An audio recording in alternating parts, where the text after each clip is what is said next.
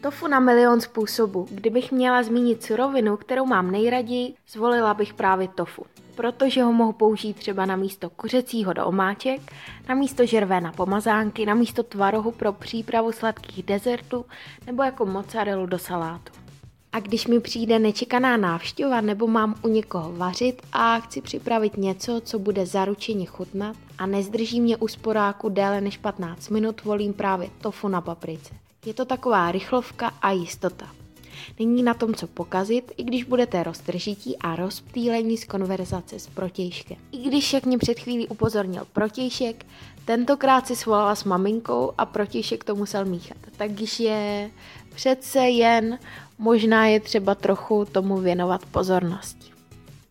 No a co budete potřebovat? 300 ml kokosového mléka, bílé tofu, středně velkou cibuli, 2 lžičky medvědího česneku, 2 zarovnané lžíce červené papriky, no a jako přílohu mám nejradši rýži basmati a nebo jasmínovou. Olej jsem téměř nepoužila, protože mám teď super novou pánev a to od Tefalu. Obvykle se mi tofu přichytávalo na spodu pánve, takže jsem musela použít adekvátní množství oleje, tedy řekněme, že velké množství oleje, a přesto jsem měla polovinu jídla přilepenou na dně pánve. Takže teďka nemusím použít skoro žádný olej a jídlo se vůbec nepřichytává.